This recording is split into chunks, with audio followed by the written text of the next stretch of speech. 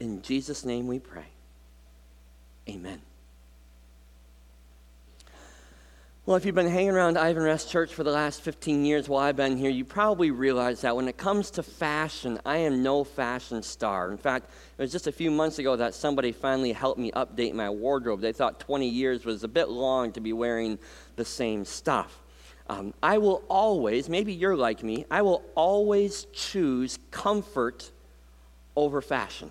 Okay? If the clothes are comfortable, that's what I'll wear, which is why I brought with me my favorite pair of boots this morning.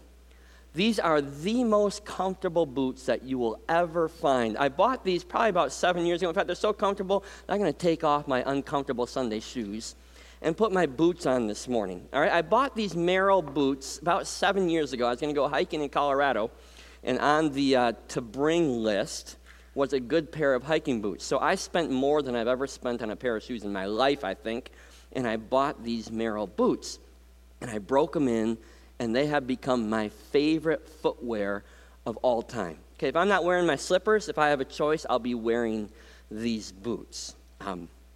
Now, it's interesting, if you have a pair of boots like these or any kind of outdoor shoes like these, what you probably will see is on the back, there's these little loops, these little tiny straps.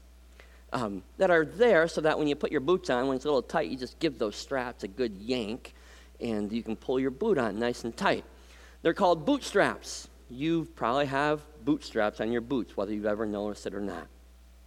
Now, I don't really need those boot straps that much. I can get my boots on fine by myself. But those boot straps probably aren't that useful here, but they become kind of an American phrase, haven't they? They've come to represent an American value that we hold to tightly, right? You know the phrase. We value, we celebrate people who pull themselves up by their own bootstraps. That's what they're talking about. These things, people who make it in life, who succeed in life without any outside help. That's what it means. They can do it on their own. They come from a lowly beginning, and they pull themselves up. They don't need anybody, right?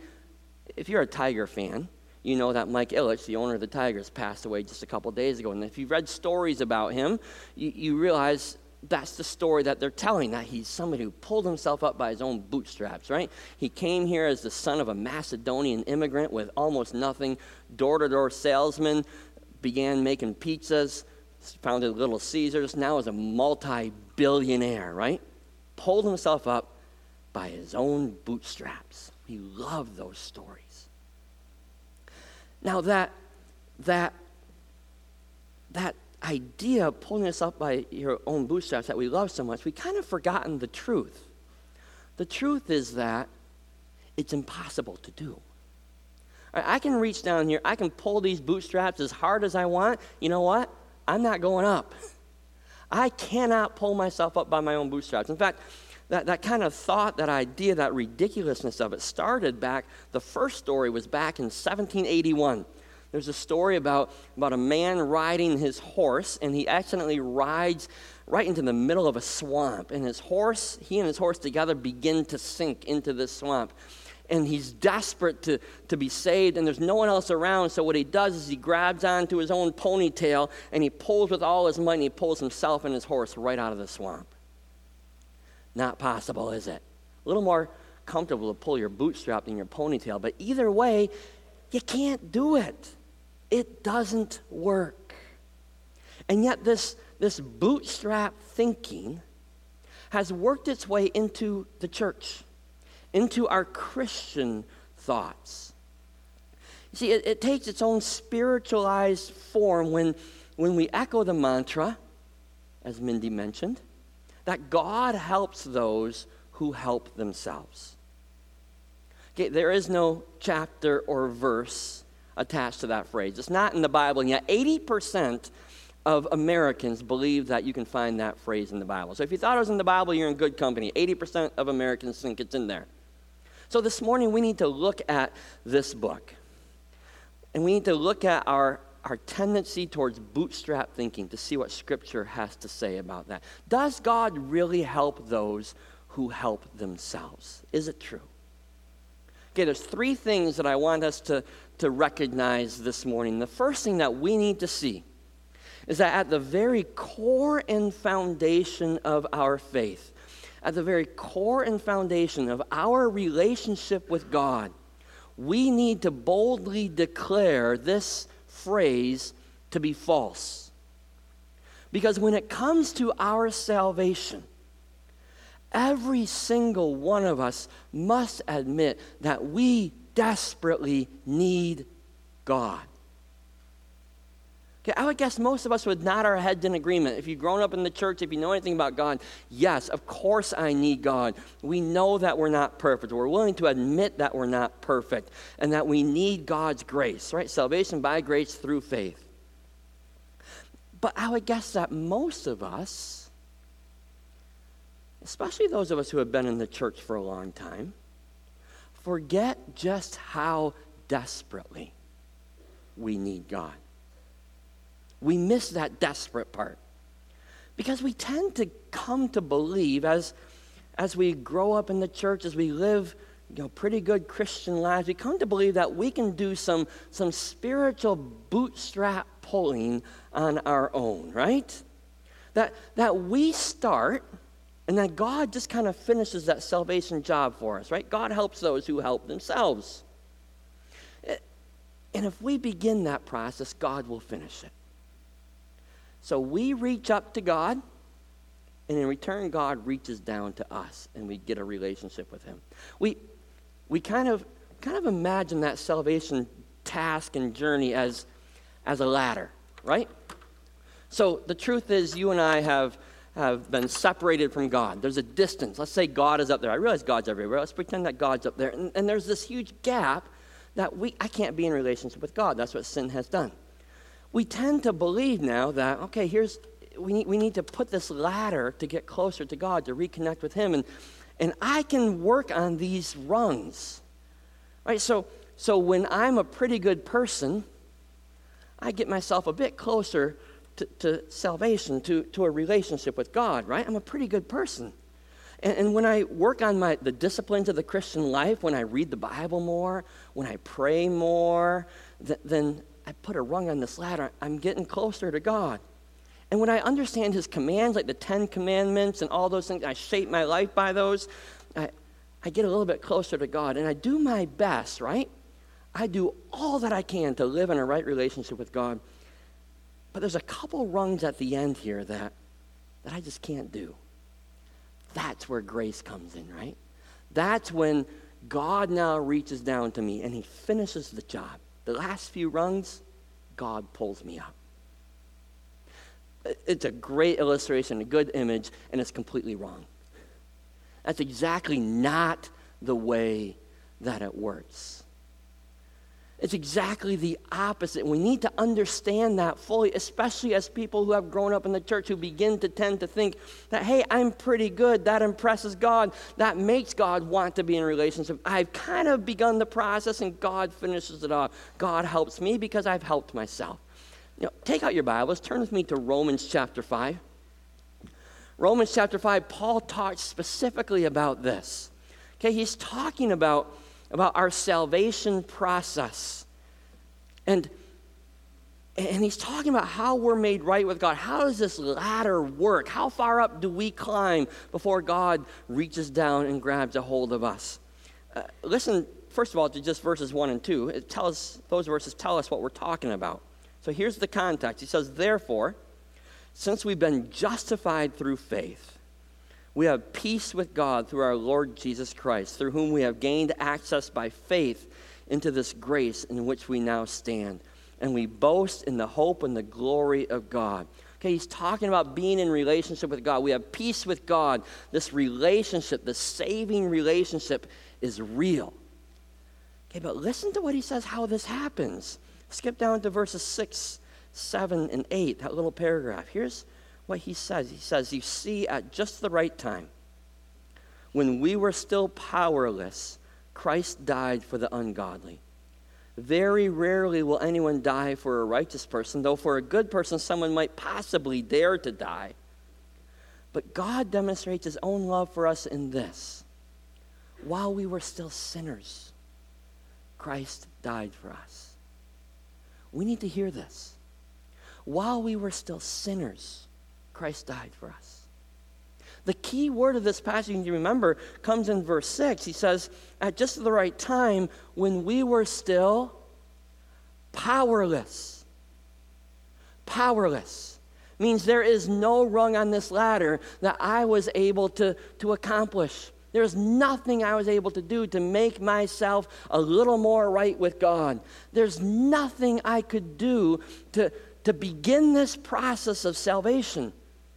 I am powerless when it comes to my salvation journey. I desperately need God because I can do zero on my own. I can't help him one bit. Right? Ephesians 2, it is by grace you have been saved through faith. And this is not of yourselves, it is the gift of God, not by works, so that no one can boast. So when we tend to believe and start to let that thought sink into our heads and into our spiritual hearts to say, yeah, God helps those who help themselves. So I start this salvation relationship and God then reaches down and finishes it. Wipe that idea out of your mind. I can do nothing. I am desperately in need of God because when it comes to my salvation, I am powerless. That's what grace is all about. So that's the first lesson we need to learn. Secondly, we need to know that God's word again and again points towards community, right? This kind of community. And the truth that we desperately need each other. Yeah, we like to believe, don't we? We like to believe that in our faith journey, as we learn to live life out together in faith, that we really don't need anyone else. We can do this on our own. That it's kind of a me and God relationship, right? What's important is me and God, and everybody else is kind of a bonus, kind of extra if you want it. And I'm good enough with just me and God. I don't really need to worship with all of you. I can worship God on my own, and I'll be just fine. I really don't need a Bible study. I really don't need a small group because I can read the Bible on my own. I really don't need people praying for me because I can make it on my own, just me and God. I really don't need a small group to share my struggles and to share my joys. Me and God is good enough. We like to believe that we are strong enough and we're good enough on our own. Don't really need each other. But the message that God gives us again and again in his word is that just as we desperately needed God, we desperately need each other. We cannot make it through this journey on our own. We are designed by God to be in community together. Think about the picture we get in Acts chapter 2 of that very first church community, the very first people who believed in Jesus, and they made the church together in Acts chapter 2. And we see how they worked together at the very start. And what we see is a group of people who desperately depended on each other. Listen to these words from Acts chapter 2. This is describing that first century community. It says, they devoted themselves to the apostles' teaching and to fellowship, to the breaking of bread and to prayer. Everyone was filled with awe at the many wonders and signs performed by the apostles. All the believers were together and had everything in common. They sold property and possessions to give to anyone who had need. And every day they continued to meet together in the temple courts. They broke bread in their homes and they ate together with glad and sincere hearts, praising God, enjoying the favor of all people. And the Lord added to their number daily those who were being saved. You can't ignore and you can't miss that 3 times in those verses it talks about them being together. They did these things together. They needed each other in order to be followers of Jesus Christ. They depended on the community. In the face of the opposition and persecution that they faced, they knew that there was no chance that they could pull themselves up by their own bootstraps. It doesn't work. They needed each other desperately. Now, it did not take long. If you read through the New Testament, it did not take long for this sense of independence to begin to pull that community apart, right? It wasn't long before the Apostle Paul was begging the Corinthian believers to heal the divisions that were tearing them apart, that he was teaching them that every part of the body needs each other, so you can't pull that body apart. It wasn't long until he was reminding the Galatian believers that there is neither Jew nor Gentile, slave nor free, male nor female, for we are all one in Jesus Christ.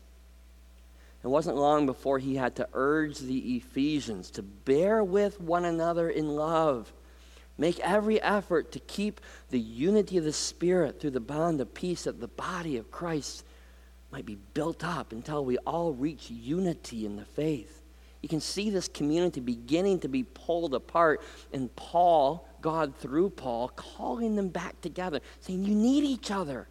Hold on to each other.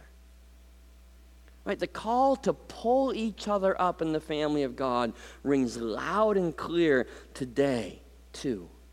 Through all our divisions, through our temptations to believe that we are strong enough and good enough on our own. So this past week, I spent some time looking through the Bible for all of the one another passages in the New Testament. When we think about being obedient to God, his commands, we think about the 10 Commandments and things like that. I was surprised to see how many commands are about one another, are about being in community together. So if you want to be obedient, listen to these. He says, love one another. Be devoted to one another. Honor one another. Live in harmony with one another. Accept one another. Agree with one another. Encourage one another. Serve one another. Be kind and compassionate to one another. Submit to one another. Forgive one another. Teach and admonish one another. Spur one another on toward love and good deeds. Offer hospitality towards one another without grumbling. So that's a significant cluster of commands about community, about how desperately we need to be together. Because when it comes to us being more and more transformed into the image of Jesus Christ, when it comes to you and me learning what it means to be faithful in this life and finding the strength and the encouragement we need to live faithfully for God in this broken world, we need to begin to realize how desperately we need each other. I need you to pull me up by my bootstraps when I'm falling, when I'm failing. We all need each other to pull each other up by our bootstraps, because we can't do it on our own. It's impossible. So far we've been pretty helpless here, haven't we? And the danger is, and it's happened throughout history, the danger is that when we have this desperate need for God and we're helpless on our own, we have this desperate need for each other because we need each other so desperately, some of us fall into the temptation and the pattern of remaining helpless, of thinking I'm completely powerless in this life for anything. Well, the third thing that this book reveals to us is that, yes, even though we are completely helpless when it comes to earning and receiving our salvation, and yes, even though we really desperately need each other because we're pretty weak, God does not allow any of us to stay helpless. When it comes to restoring and renewing this broken creation, when it comes to growing God's kingdom in this life and in this world, right here on this earth, when it comes to service done in the name of Jesus Christ, we need to act. This is where we need to move. This is where our initiative plays a part. Because when we act, when we move at the prompting of God and His Holy Spirit in our lives, then God releases His power. God comes to release His power through us, and we accomplish more than we would ever be able to ask or imagine, He says. Here is where you and I have the privilege of partnering with God in ministry. Here is where we can experience God lifting us up by our bootstraps as we lift others up by their bootstraps. You see, after God brings us back into a restored relationship with him, he expects more from you and from me than for us to simply accept that gift of salvation and then to sit here on this earth for the rest of our lives just waiting for it to be fulfilled. Just waiting to go to heaven. He expects us, in the life that he's given us, to act, to partner with him to bring his kingdom to this earth, to change this world in his name. So, it makes sense, doesn't it? We don't sit around our kitchen table and pray, Father, give us this day our daily bread, and then just sit there and wait for the bread to appear. That's not the way God has it work. We pray for God. God, give us this day our daily bread. And then we go shopping, and then we cook the meal, and we put it on the table, and hopefully before we eat it, we say, thank you, God, for providing for us. Right? When we're looking for direction in our lives, maybe there's a big decision to be made, you don't sit at your kitchen table and simply say, God, I just want to hear your voice. Just give me that direction. And then don't listen to him. And just sit there and wait. No, you ask for God's direction, and then you spend more time praying and more time listening than talking. And then you open up the Word of God, and you listen for direction from his Word. And then you share your requests and your question with trusted friends who you know are godly people, and you listen to them talk. And when God gives you that direction, you say, thank you, God, for that direction. You don't, at least you shouldn't, and many of us do, pray, God, I pray that my neighbor comes to know Jesus Christ, and then completely ignore her. You pray, God, I pray that my neighbor comes to know Jesus Christ, and then you go and you build a relationship with her. And you invite her over for a barbecue in the backyard, and you become friends with her, and she sees your life, and you end up talking about Jesus with her. And when the Holy Spirit moves in her heart, and she comes to know Jesus, you say, thank you, God, for your work.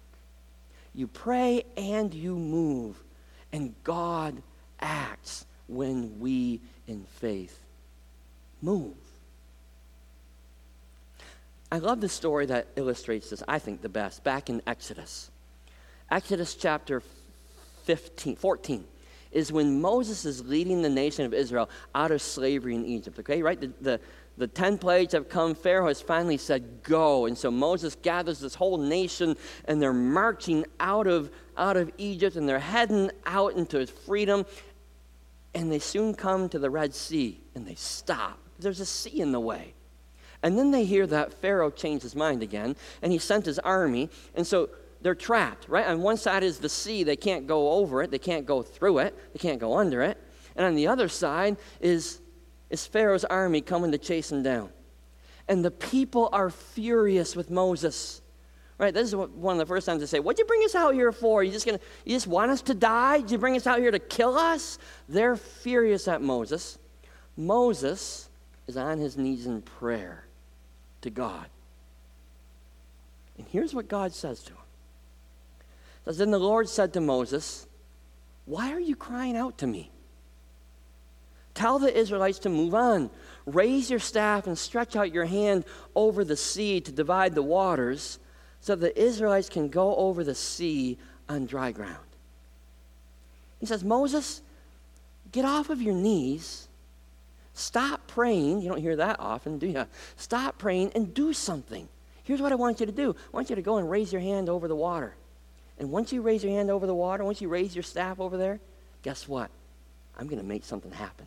I'm going to move. I'm going to release my power. But I'm waiting for you to get up and in faith, put your hand over that water. God's power was released when Moses got up off of his knees and did something and acted. And I think there's a powerful lesson for all of us there. The lesson that prayer needs to be combined with action, because that's when God starts to move. When we listen to God's Holy Spirit first, and his Holy Spirit directs us, and then we trust God enough to act, then God moves powerfully. Because God wants to move in this world. He wants to transform this world. He wants to change lives. He wants to pick people up by their bootstraps. And he wants to do that by releasing his power through you and through me. When we move at his direction, God acts. I love the old African proverb. I saw it for the first time at the base of the Edmund Pettus Bridge in Selma, Alabama. That's the bridge that on Bloody Sunday, the civil rights marchers walked over that bridge and came face to face with the state troopers and their batons and their dogs, and they walked right into them, right into a beating. And on the base of that bridge is this African proverb. It simply says, when you pray, move your feet. When you pray, move your feet. I think Jesus gives us that exact same message in Matthew 25. Matthew 25 is the story, I hope many of you are familiar with it, of the sheep and the goats. Right? It's the end judgment day, and the judge is separating the sheep from the goats, the good from the bad, those who have earned or who are entered into salvation, those who aren't. And what's the difference between the two? Both the sheep and the goats call him Lord, Lord. Both of them know him as Lord, are familiar with him. I would dare say both of them have prayed to him often. What's the difference then? Why were some accepted and some rejected? Well, it all depended on not only what they said, but what they did. Right? Jesus says, in explanation, he said, I was hungry and you gave me something to eat. I was thirsty and you gave me something to drink. I was a stranger and you invited me in. I needed clothes and you clothed me. I was sick and you looked after me. I was in prison and you came to visit me. Truly, I tell you, whatever you did for one of the least of these brothers and sisters of mine, you did for me. And this whole story that Jesus tells here is an echoing of the truth that he spoke in Matthew chapter 7, when he said that not everyone who says, Lord, Lord, will enter the kingdom of heaven, but only those who do the will of God. In response to the grace freely given to us, in faith and courage we act. And God releases his power through us. Then his kingdom comes.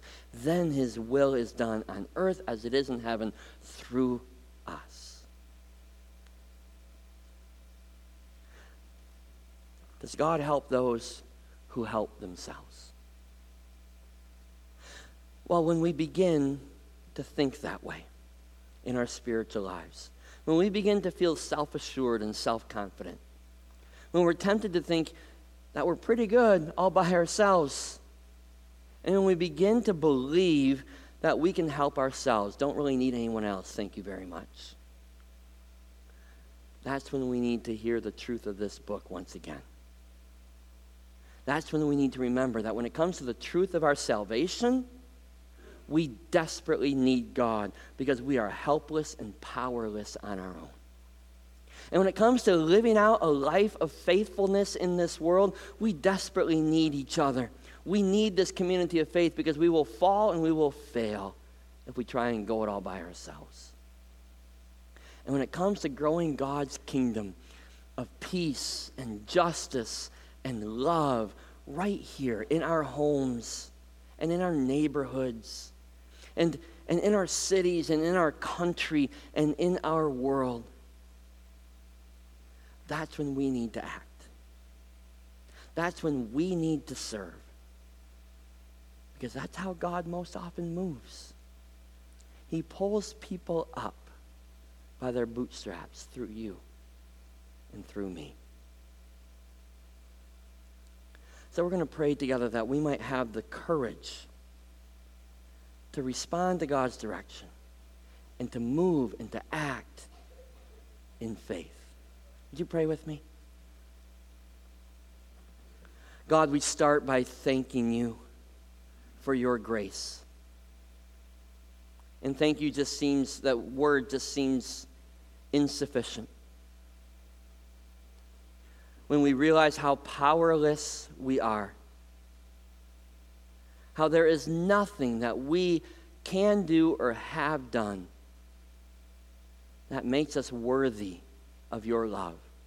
And yet in grace, while we were still sinners, while we were still powerless, you reached all the way down and you took hold of our hearts and you claimed us as your own.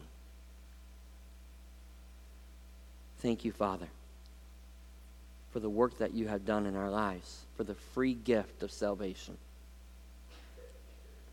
And now I ask that you'd help us to live out our salvation. You called us to work out our salvation with fear and trembling.